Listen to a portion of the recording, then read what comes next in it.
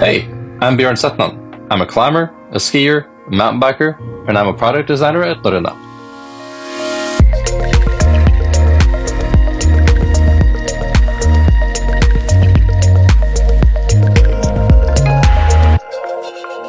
Welcome to Norrøna Podcast. My name is Eivind Eidsvåg. In Norrøna Podcast, we want to inspire you and facilitate great adventures in nature by meeting exciting people and telling fascinating stories. In this episode, we will meet Norrøna designer and outdoor enthusiast Bjørn Sætnan. Bjørn loves to climb, ski and mountain bike. In Norrøna, he's responsible of designing both tents and sleeping bags. Today, we'll talk to Bjørn about the Norrøna sleeping bags and the secrets of staying comfy out in the wild.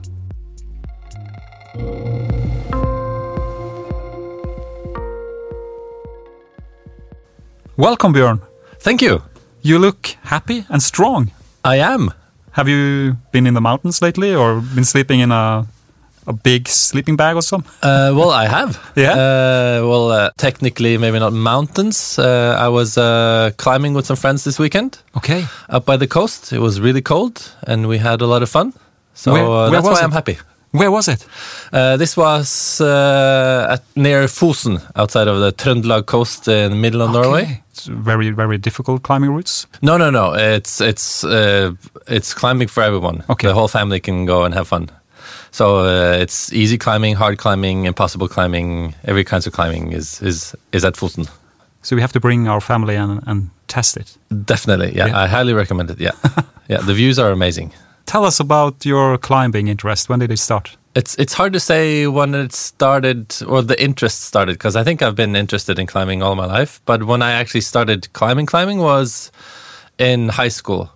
On my way to school, the road that I walked every day, there was a sports store that opened. Yeah.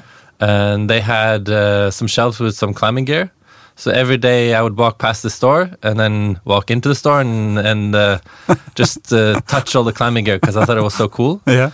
And then the guy who ran the place, he took me climbing. Okay. And so we made a deal that he was going to take me climbing an afternoon. And even the day before, I bought full climbing gear. So a harness, chalk bag, a belay device, everything, shoes, everything. Because I just knew this was for me. You had this instinct. Yeah, climbing was definitely my thing. And I'm the type of person that gets really excited about things. I'm like a dog.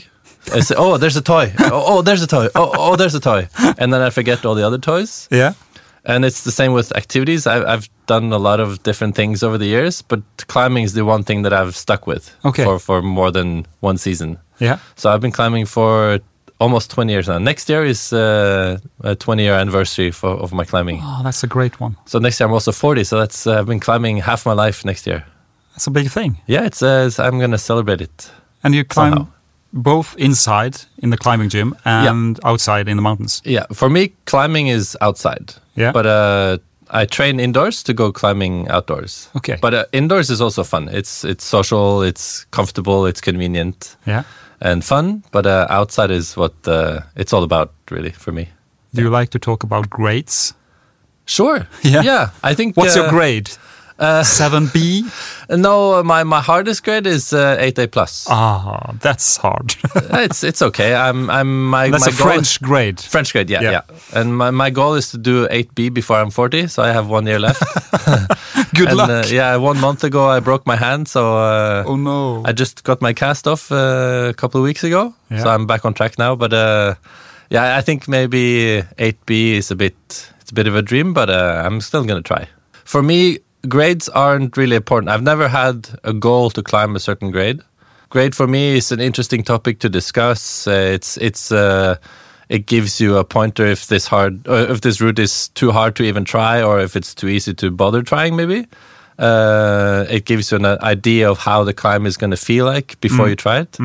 But it's not important for the pleasure I take in climbing it. So I can climb something easy and climb something hard, or climb something that I can't even do half the moves on and still have fun, no matter what the grade is. But of course, if the grade is low and I can't do it, then I'll be frustrated. But in a bad mood. Yeah, but I'll get over it. And I'll just enjoy the climb. So grades are, I think, I don't know if important is the right word, but it's a significant part of climbing. You can't avoid grades, but climbing itself is what's fun for me, not the grades, not the grades themselves. But you're not only a climber, you're also a skier and a mountain biker? Yeah, I do a lot of things. Yeah. I'm kind of I'd say I'm a pretty relaxed guy. I never get stressed. No. But the only thing, if I were to ever get stressed about something, it's the fact that I can't do all the fun stuff. There's just too much fun stuff to do, and so little time. So many places to do all this fun stuff. Like I can't get to visit everything or everywhere all the time. No. But I climb. That's my passion. Mm. And then as a bonus activity, I ski during the winter and then I bike during the summer. Yeah. So they sort of fulfill each other as side activities. And then I do all the other fun stuff as well, of course. They interconnect and make you the perfect Norrøna employee. Perfect. Yeah, we can say so, yeah.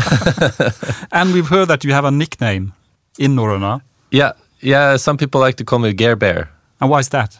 Well, bear is easy because my name's Bjørn, which means bear. Yeah. And Gear Bear is because I'm like a gear nerd. I like gear. Yeah. I like to talk about gear, play with gear. I like to design gear. I like gear. So Gear Bear. Yeah. I care about gear. Care about gear. Yeah. And we care about bear. Yeah. Yeah. Of course. That's a good thing. Yeah. But when and why did you become interested in design? I think I've always been interested. I just haven't been aware of my interest until I got older. Mm-hmm. So I've always... my dad would bring home old computers from his office, and I would open them up and see how they looked inside. Yeah. I would play around with... I wanted to know how things worked or just pull things apart. And I've always been... I always liked playing with toys. I mean, as most people do, really. Yeah. And then as I grew older, I realized that I get frustrated if a thing doesn't work in the way it should work. Mm-hmm. So let's say, I don't know, random example. Let's say you have a toaster and you wake up in the morning, you want to make toast, and the button is on the wrong side. Yeah. So it's in an inconvenient place. It's when the power cord comes out one corner and you want to place it in the corner of your kitchen desk, and then the button is on the back side. Yeah. It's stupid. And I realized I get frustrated by these things. Yeah. So I think, instead of getting frustrated, maybe I can do something about it. So that's why I became a designer. That's a good thing. I want to solve problems. Yeah. I think in a way that's the way to solve world peace. Yeah. Because you wake up in the morning, you're frustrated, you take it out on your neighbor, he gets angry. And then he brings that to work, and then that escalates, and then you have a civil war and then a world war. So if only that toaster had worked, then world peace. That's a great philosophy. Thank you. Yeah, thank you. But what did you specialize in during the studies? I started as a mechanical engineer, so the typical classic Norwegian engineer, and I was a bit disappointed because I thought there was going to be more product development, more design, more sort of not inventing new things, but making things, playing with things, using things. And I didn't want to end up being just an office rat, calculating steel beams in the oil industry. So after 3 years, I realized I had to change. I was going climbing instead of taking my exams. Okay. So I realized I had to maybe get my life together. So I changed to industrial design instead. So I became a designer. And then, of course, my first job was an engineer in the oil business. Okay. So they just pull you back in. You can't get away from the oil business in Norway. But now I'm free of the black gold. You struggled your way out of it. Yeah. It's been a long journey, but now I'm in a good place. But did you have a dream to get a job in the outdoor industry at an early stage? Yes and no. Yeah. I think I did. I just wasn't aware. Or I knew what type of things interested me, but only as I played with them. So, okay, this gear is cool. I like this. Let's do more of this. But it wasn't like I had planned 10 years in advance, like one day I'm going to work at Norrøna. But today we're going to talk about something that you love to design, and that's the sleeping bag. Yeah. And you brought one along as well. I do, of course. I have the latest project I'm working on. Yeah. So this isn't actually in stores yet. So you're getting a exclusive sneak preview. Okay. Yeah. But first, we gotta have to listen to your best sleeping bag story. Sure. Oh, yeah. One that really stuck with me that I'm going to remember for many years. Some of my friends are probably already tired of this story because I like to tell it whenever I can. Is the time I couldn't sleep because it was too warm in Antarctica. Okay. So I was very lucky to go on an expedition to the South Pole some years ago. Yeah. And so we're up at the Antarctic Plateau, up on the ice cap there, and it's roughly 33 degrees below freezing, so 33 minus Celsius. Yeah. And it's around midnight. I'm in my double sleeping bag with my wool underwear on, because, it's Antarctica, you dress appropriately. I can't sleep, it's too warm. I'm uncomfortably warm. So I open up, so I have a thick winter sleeping bag on the outside and then a thinner summer sleeping bag on the inside. Okay. So I open up the thick winter sleeping bag and it's still too warm. So I was lying on top of it and I just, no, this has to go. I pushed it away and now I'm in just a thin summer sleeping bag. And still too warm. In the Antarctica. In the Antarctica. So I take off all my wool underwear. I'm almost butt naked. I'm still not quite fully naked because my partner in the tent probably didn't want to see me spreading cheeks there. So I have my wool boxer on. It's still too warm. So I end up pushing away both the winter bag, the summer bag. Now I'm just in my boxer on the sleeping pad. I'm still too warm. So I open up the door to the outer tent. So the inner tent door I open up to get some cold, fresh air in. And then it's finally comfortable. And then the day after, same thing happens. So now I have to, what's going on? Now I have to check. So I had my wristwatch has a thermometer on it. So I put the thermometer in the drying rack. So it's like midway, like halfway up in the tent, sort of a head height when you're sitting. And I check the temperature. I leave it there for a couple of hours just to make sure and I check the temperature. And there's no heat sources inside the tent except me and my friend. There's no oven, there's no gas stove cooking in the food or anything. Just two humans, and it's plus 33 inside the tent. It is. And outside is minus 33. So 66 degrees. Yeah, it was at the most it was almost 70 degrees difference, and that's like going from regular Norwegian outdoor into a hot sauna. Yeah, it is. And trying to sleep. And that's it turned out it wasn't possible for me to sleep because I don't function very well when it's too warm. No. I'm used to the cold temperatures, so that's why I'm in Antarctica. It's because it's cold. I like it there. Yeah. I'm a polar bear. Yeah. And that's purely because, and I realized, of course, the sun never sets in Antarctica during the summer. They have one sunset and one sunrise in the whole year in Antarctica. And the sun, there was no clouds, no anything, just the sun up, and there was no wind. So it's perfect conditions for greenhouse effect inside the tent. It was. Yeah, so it's just 5 centimeters of air between the outer and inner tent is enough to isolate 70 degrees. Just the sun. It's a fantastic happening. Yeah, it was. My mind was quite literally blown. Yeah, it was a mind-melting experience. And that's my. That's one of the sort of biggest takeaways from my trip to Antarctica was the effect of just the sun heating through 2 thin layers of tent fabric. And I'm probably not going to forget that for a long time. And a good reason to get even more interested in sleeping bags. Yeah. I mean, I was, this was just a little bit before my time here at Norrøna. And the things I learned on that trip, I'm obviously using every single day when I'm designing sleeping bags and tents and other gear here at Norrøna. Yeah. So it's so cool, so fun to bring real world experience into my job, because it feels like it's fun. It's not like something I just learn in school and then I have to calculate some things and then I go outside and play after work. It's all part of the same interest for gear and exercise and outdoors and everything. But what was the ambition when Norrøna decided to go back to designing and producing sleeping bags again? Yeah, it's good that they say go back to, because I think a lot of people these days, they question why is Norrøna starting with sleeping bags and tents. It's because we're not starting now. We used to make sleeping bags and tents many years ago as well. Mm-hmm. We've been focusing mostly on clothing for the last few years. But now we want to, we know that we have something to contribute to sleeping bags and tents and other hardware goods. So I'm a hardware designer. I don't work with the clothes that Norrøna makes.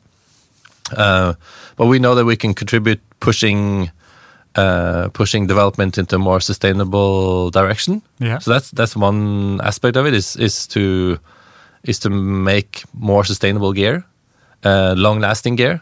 Not just things that is easily recyclable after the fact. We want the gear to last for a long time, and that's the best way to make something sustainable is to make it last. Yeah, or at least that's my theory.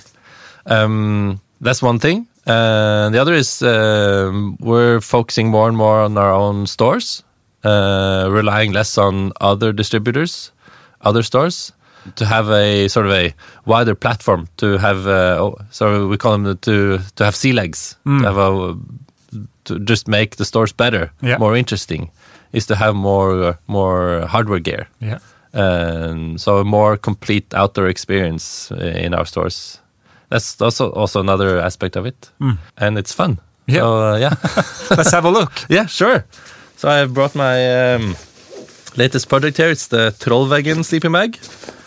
And just by coincidence, I have it in my Trollveggen backpack. And Trollveggen, that's the troll wall. The troll wall, yeah. It's the highest climbing wall, 1,000 meters in Northern Europe.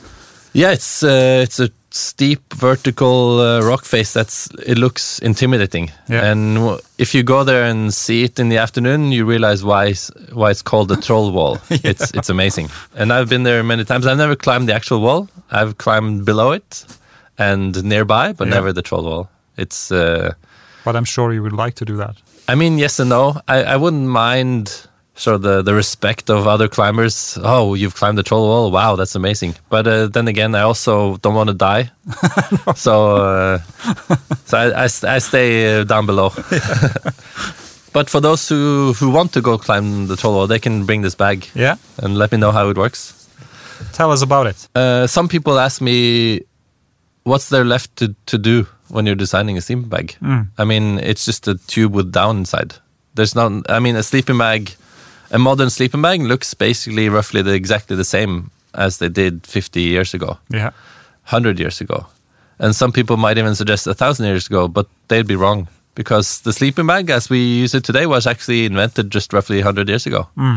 And that kind of blew my mind when I first realized is that the sleeping bag isn't something that the Vikings invented or the Chinese invented many years ago. It's quite a new invention. The first modern sleeping bags, they started arriving on the market in the late 1800s. Okay. So it's not that old actually. No. Which is, I think, kind of cool. It's fun. But there's not really that much left to do. I mean, the first sleeping bags, it looks quite similar to what we have today. So the difference is in materials. We can still develop lighter, stronger materials, materials that are both breathable and waterproof at the same time. Maybe better insulators, so that we can have a sleeping bag that packs down smaller and brings you or saves more heat and lasts for a longer time and is more comfortable, etc., etc. So that's the things that we focus on when we're designing sleeping bags is trying to increase comfort. Yeah. And comfort is either making it lighter, so you can carry less, or you can make it smaller, so it takes less space in your backpack. That's more comfortable to carry. Or you can make it warmer, because then you also have to carry less sleeping bag for the same temperature, or you can go into colder environments. Yeah. So comfort is basically the key, and that's one of the things that we've been focusing on the Norrøna sleeping bags is comfort. Yeah. So we've had the option during the development to make the bags weigh less, but but we've been we've been trying to be careful not to focus on weight only, because that means you'd have to cut weight somewhere, and that's usually either to make them smaller or you make them less temperature efficient, so colder basically, or thinner. So we've set some requirements that this should be comfortable to use, as in lots of space to wiggle around inside. It shouldn't feel restrictive. And I think that's one of the main reasons people don't like sleeping in tents. It's because when you're in tent, you're usually also in a sleeping bag. And if the sleeping bag is restrictive, which they normally are, it's going to be uncomfortable. When you're moving around, you sort of have to wiggle around instead of just turning on your back or on your side, as if you're sleeping in your own bed at home, where you have a huge duvet cover and there's nothing that's restricting your movement. We want to try to copy that feeling in a sleeping bag. Oh, that's a good idea. So to avoid the claustrophobia. Yeah, exactly. So it's an anti-claustrophobic design. Yeah. And so our bags is they're actually, or every brand has the different size, of course, but on average, our regular size sleeping bag is about the same size as an extra large sleeping bag from our competitors. Okay. So it's just roomier. Yeah. The trick, or the challenge, was to keep the weight at the same as our competitors' weight. So it weighs the same, but has more space inside. Yeah. And that's really, really important, because when you're trying to convince somebody that this is a good sleeping bag, they see some numbers on the website or numbers in the catalog. And then people are very, very weight conscious. They think that 10 grams is a lot, even though it isn't. Most sleeping bags today are quite lightweight. But the customers, they see themselves blind on these numbers. It's easy to sort of fool yourself that the numbers are very important. Yeah, I understand. So, this bag is 10% lighter. Yeah, but it's still just 5 grams maybe, because the bag is already so lightweight to begin with. But so we have to, it's sort of an arms race against other competitors to convince or to fall within the very strict criteria from the customers. Yeah. So it's been a challenge to maintain the level of comfort that we want to achieve, combined with the level of, or the low weight and the high temperature that the customer is expecting. Yeah. So that brings me to the other difference between maybe us and them, is the temperature. So that's sort of been one of my sort of pet peeves when I've worked in the outdoor business for 10, 15 years now, especially for sleeping bags. Is most sleeping bag brands, they advertise a certain temperature, but that's the temperature where you're actually getting cold. So most people who are familiar with sleeping bags, they know that we have the T Comfort, the T Limit, and the T Extreme. Yeah. And that's the 3 main sort of temperatures that you can see on all bags that are rated. They have these 3 temperatures. And the T Extreme, you should never even worry about it. Just forget that it even exists. That's the temperature where you're close to dying. Yeah. So that's hypothermia, frostbite, and health risk, and even risk of dying. That's T Extreme. So when you're a customer, you can go into a store. I used to work in sports stores as well. Yeah. And the customer would ask me, okay, so what's the T Extreme on this one? So don't worry about it. And then most brands, they use the T Limit, which is the next temperature up. That's their sort of, this bag is rated to minus 10 degrees, they'll say. But that means at minus 10, you're already cold. That's the low end of your comfort range. So at T Limit minus 10, you're starting to be cold. You'll be able to sleep, but you'll be sleeping in a hunched together position, like a small child in the belly of her mom. Yeah. You're not going to get a full night or 8 hours comfortable sleep. You'll have 6 hours of waking up every now and then, shivering, and then falling back to sleep. That's T Limit. Of course, maybe I'll be warmer than you are because I'm bigger or super fat, or I just have a higher tolerance for temperature. Then there'll be individual differences that are quite large. But on average, a grown human will be cold at T Limit minus 10. So what we're doing is we're advertising the T Comfort. This is the temperature that you'll actually be comfortable. So we're focusing on the T Comfort, but that when you have, let's say, Norrøna bag at -10, and then a brand X at -10. Because we have the T-Comfort and they'll use the T-Limit, it's not the same bag. So our -10 is actually T-Limit -20, roughly. So but you prefer not to talk about the T-Limit or T-Extreme? Yeah, this is our -10 bag. You should be comfortable at -10. Yeah. That's what we're saying. End of question. Yeah, this is comfortable at -10. And then there's a buffer. So even if it's -15, you should still be able to sleep. Yeah. But at -10, you're comfortable. So we want to bring an end to the sort of myth that sleeping outside is cold and restrictive and claustrophobic and wet and damp and you're hungry and everything is miserable. I mean, the Norrøna slogan is "Welcome to nature." So we're sort of trying to bake that into the bag. And look at this little Easter egg for you. So you open up the bottom of the bag and look inside. A hidden message. Welcome to nature. Welcome to nature. Yeah. It's on the inside, so you don't even see it until you know where to look. That's a little fun. Below, at your feet. Yeah, it's on the inside of your feet. So that's a little fun little thing to discover. Yeah. But you have to tell us about the specific design, because the hood, that's special. Yeah, it has a quite distinct look to it, the shape. So what we've done is we're trying to take our expertise in down jackets and sort of body mapping and shaping from the down jackets that we've made over the years and apply it to the sleeping bag. So that's one little difference that you can easily see on a Norrøna bag versus a sort of a standard regular sleeping bag.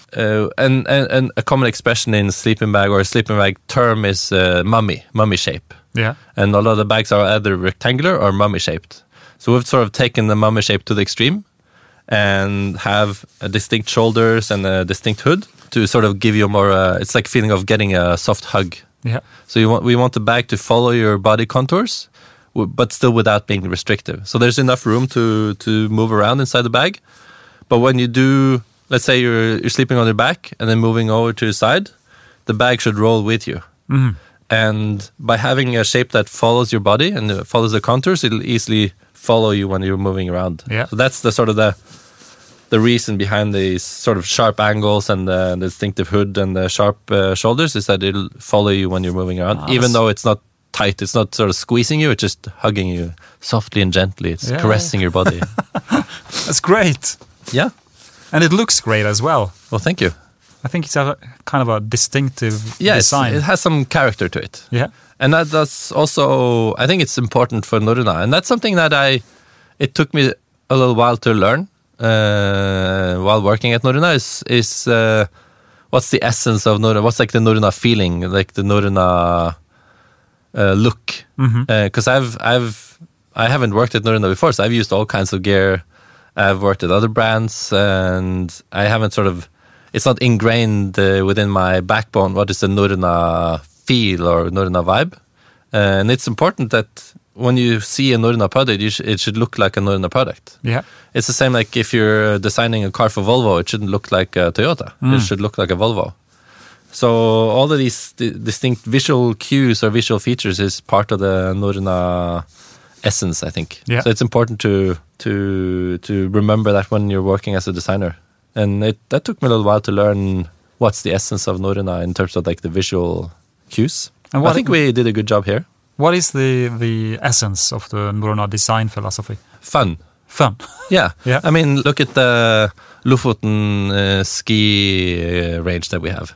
It's bright colors, it's fun colors, color blocking, so you have different colors on the same jacket. Yeah. A lot of the North American brands that I also like, I mean, they're great brands, they look amazing, but it's more down-toned, it's more earth tones, muted colors, more sleek, almost has like an urban feel to it. And they look absolutely gorgeous. But we have our own distinct look, and that's typical Norrøna garment is like the Lofoten ski jacket or the Falketin mid-layer.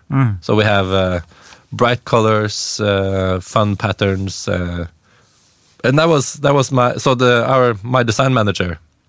He was constantly pushing me to be more fun when I was looking at, for example, the colors for the sleeping bags and the tents. Yeah.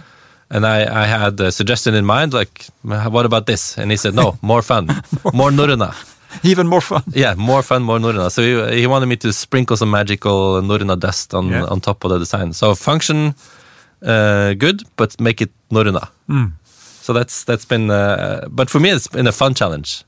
My sort of dream sleeping bag didn't look like this when I started here, because I wasn't pushed by Norrøna to make the Norrøna sleeping bag. I just had a sleeping bag in mind, or I had a certain taste for colors. So now I've gone to Norrøna school and learned what the Norrøna color is, for example. So that's been a fun challenge for me as a designer. I'm not designing for me, I'm designing for Norrøna. Yeah. It's important to remember, I think. Yeah, sleeping bag. So this is it must be a winter sleeping bag. This is the warmest we have. So this is T-Comfort -30.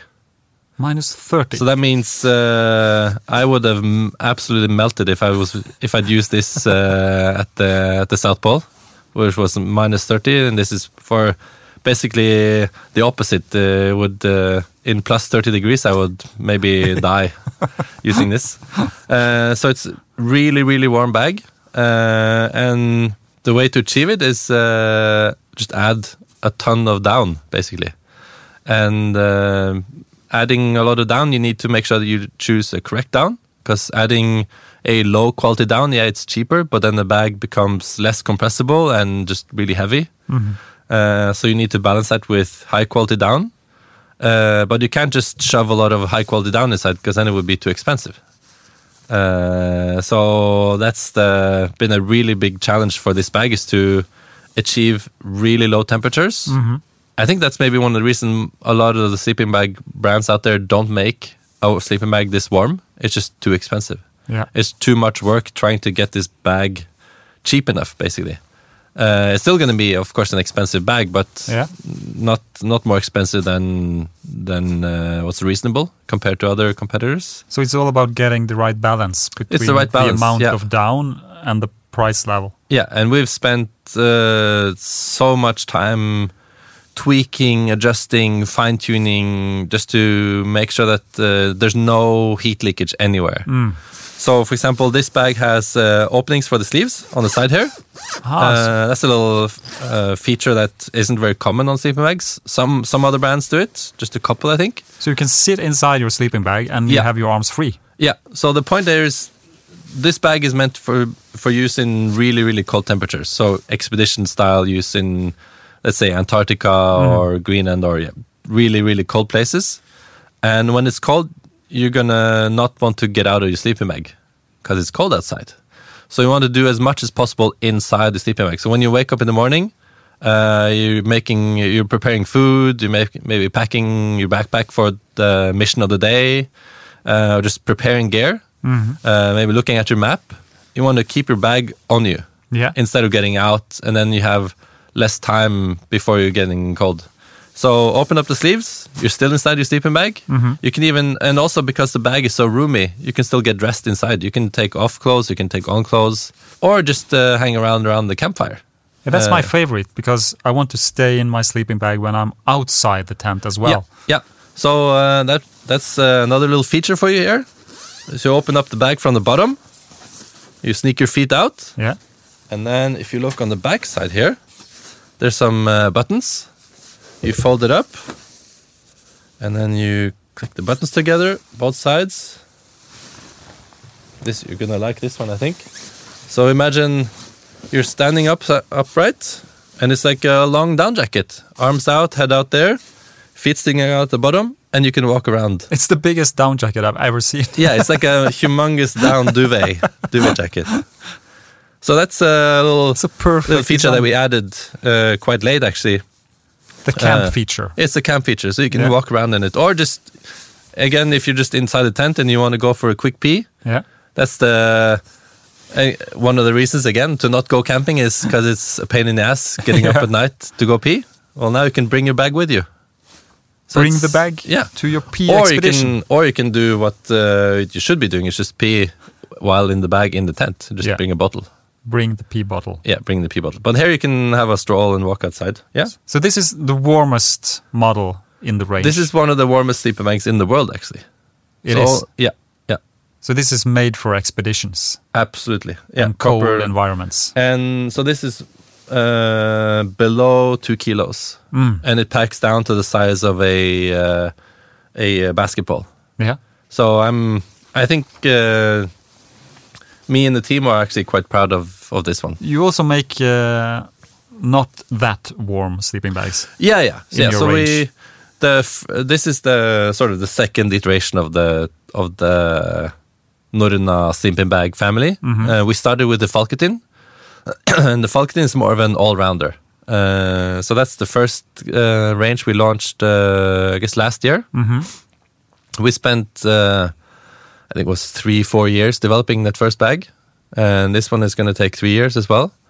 So it takes a long time per bag, even though it's just a simple tube with some down inside. But the Falketin range is for everybody everywhere. It comes in 3 sizes, so it's 4 sizes. So it's plus 10, 0, minus 10, and minus 20.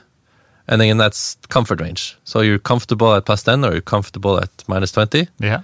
And this is sort of a step up from that. So it has even higher quality down, which means lower weight, warmer temperatures. And this one will be 0, minus 15, and minus 30. So this is for the more serious expedition use. But the Falketin range is used anywhere, everywhere. It has slightly more robust materials at the feet and the hood. But it doesn't have the same sort of features like the arm sleeves and the walkabout feature at the bottom there. But it's a slightly simpler bag, but still high quality down. It's the exact same fit. So it's comfort was the main criteria for the Falketin. And the hood and the design. Yeah, so it's the same sort of. It looks from a distance. It looks exactly the same. And some of the materials are the same. So it's just for this Trollveggen bag, we just used a slightly lighter down and added some features, trying to keep the weight low, but the temperature really low. Yeah. But yeah, Falketin is out in stores now. It is? Yeah. So you can go and buy it. You can go buy later today. Absolutely, yeah, absolutely. And my recommendation there is for those of you looking to buy a sleeping bag. Yeah. And I don't mean this as a salesperson trying to pitch a more expensive bag, because I don't work in sales. This is purely from my own experience, is to consider what type of trip you're going on, like what temperature you're going to see, and then buy a bag that's one notch warmer. Yeah. Because you can always open up the zipper and air it out if it gets too warm. Yeah. But you can never close it more. If you close the zipper, that's it. If you're still cold, then you have a problem. So always it's going to be go a little bit lower than you first think. Yeah. Add some extra dollars and get a slightly warmer sleeping bag, and then you have it for the rest of your life. You won't regret it. No, not at all.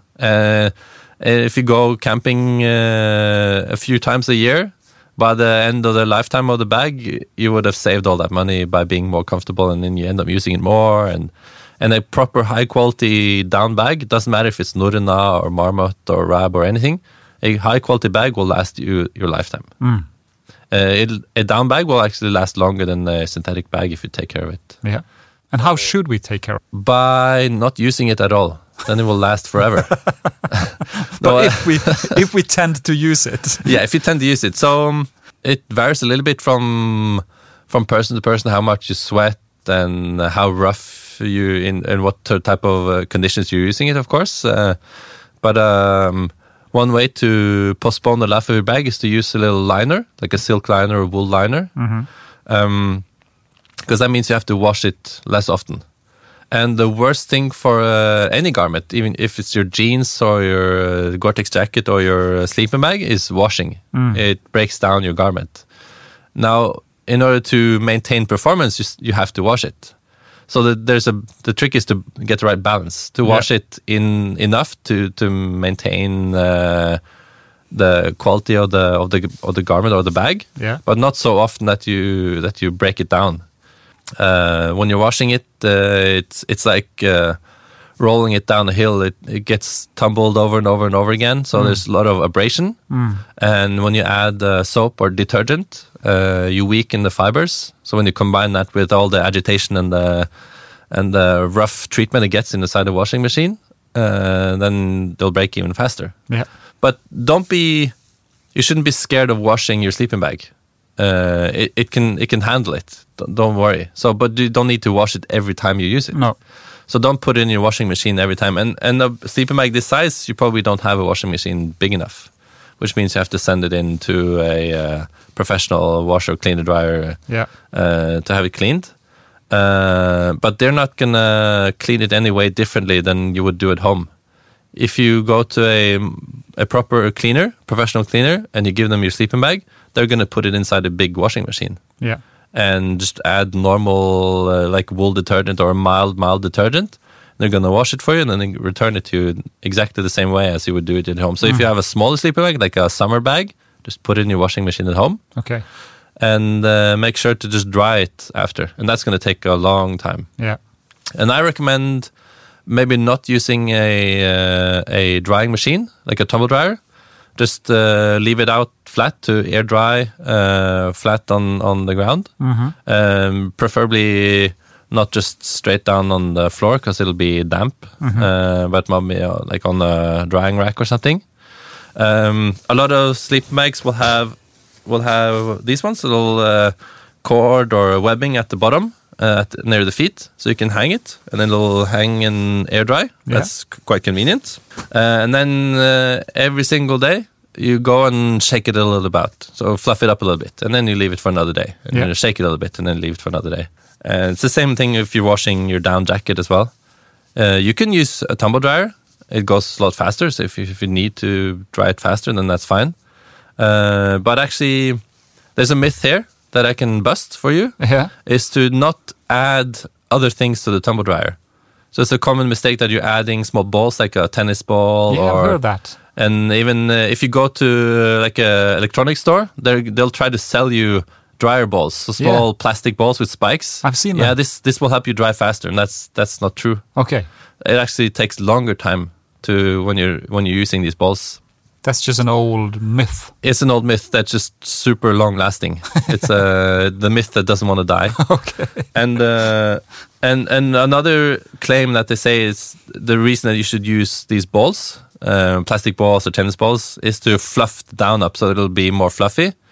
So if there's moisture in your bag, the down will lump together and not be nice and fluffy and evenly spread out. Or if you have low quality down, it'll lump together. Okay. So if you dry your bag and then just sort of shake it a little bit every now and then, and just leave it to dry naturally and by its own, then it will be good as new after you've washed it. And how would you recommend to store your bag between your trips? Like this. Yeah. So just flat out. Yeah, flat out, packed out. You can, if you don't have the space, leave it inside a storage bag. Most like high quality down bags, they come with one compression bag and a storage bag. Yeah. Storage bag is also fine. They're usually in a fine mesh or a cotton, so because it needs to breathe. The biggest mistake people do is when they come home from a trip is they leave the gear in the backpack for a few days or a week or until the next trip or next year. And then there's going to be some moisture in there. And that's going to ruin your gear. Okay. Not just your bag, but everything. So this is the best way to leave it unpacked. Again, there's a little myth that the down will get broken or ruined if you leave it packed. That's not true. So a down bag can easily be packed down in its compression bag over many years and still be fine. The problem is that if you leave it packed, it's maybe because you came home from a trip and there's some moisture inside. Or if you leave it packed in your compression bag in your basement, there's going to be moisture inside your basement. That's going to be stored inside your bag, and that's going to ruin your bag. So moisture is the death of gear. Moisture and UV light kills your gear, especially your down bags. So the reason you should leave it in either a large storage bag that's airy or breathes well, or just unpacked like this, is so that all the moisture can escape. Yeah. And sometimes there might get more moisture inside because you're leaving it downstairs in the basement. But you still need that moisture to escape. So to store it in a cool, dry place.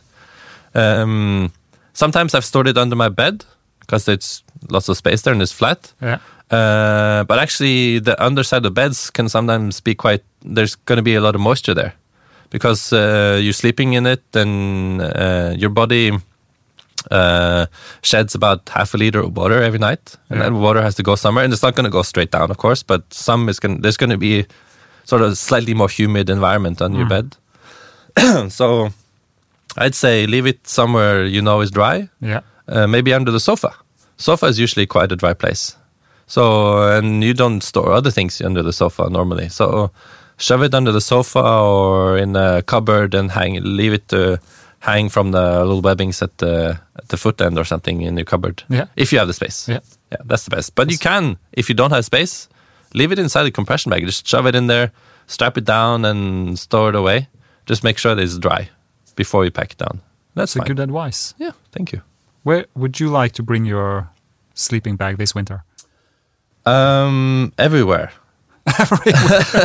That's my problem. There's so many great places to visit. I mean, I'm gonna for sure go climbing here and there, and I have to admit that as I'm getting older, I'm also fond of comfort, not just in my sleeping bag, just in general. So I sleep less in tents now than maybe I used to.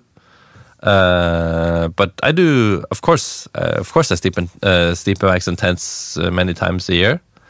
But I don't know where my next trip is going to be. We'll see. Yeah. But it's going to be a handful of trips this winter, I'd say, probably, somewhere. And then you bring your winter bag. Yeah. Yeah, I will probably actually bring this exact sample that we have in this room. Test this one. This is, I've already used this one quite a bit. And it's been amazing. And when can we buy the Trollveggen sleeping bag? So the Trollveggen sleeping bag is probably going to be in stores not until for at least one more year. Okay. So we have a range of 3 temperatures and also 2 sizes. So we have them 0, -15, -30 in both men's and women's. And I don't actually consider them necessarily men's and women's, but more short and long or short and regular. If you're a short guy, you should buy the women's bag. And the only difference is there's no pink colors or flower patterns to make it sort of womany. The only difference is the size. Okay. So if you're a short guy, just choose a shorter bag and you will be more comfortable. And if you're... you reveal the secret now. Yeah, the secret is out. If you're a shorter guy, you'll be just as fine in the longer bag. Yeah. The only difference is that you're paying for down that you're not going to use.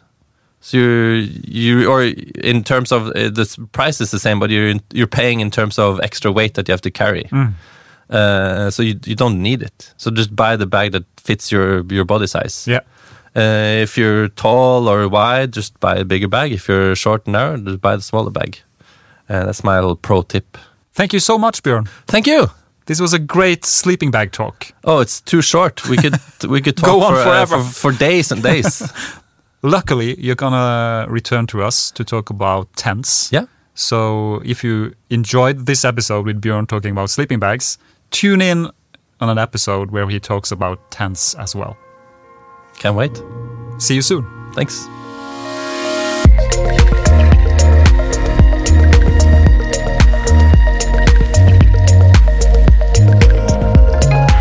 Norrøna Podcast is published by the Norwegian outdoor company Norrøna Sport. Norrøna has been producing premium outdoor products since 1929.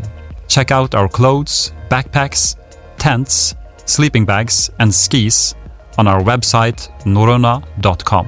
There, you will also find more inspiring stories about our rich history, the expeditions we have participated in, our ambassadors, and our ambitions in sustainability. Thank you for listening to Norrøna Podcast. We really appreciate it. And welcome to nature.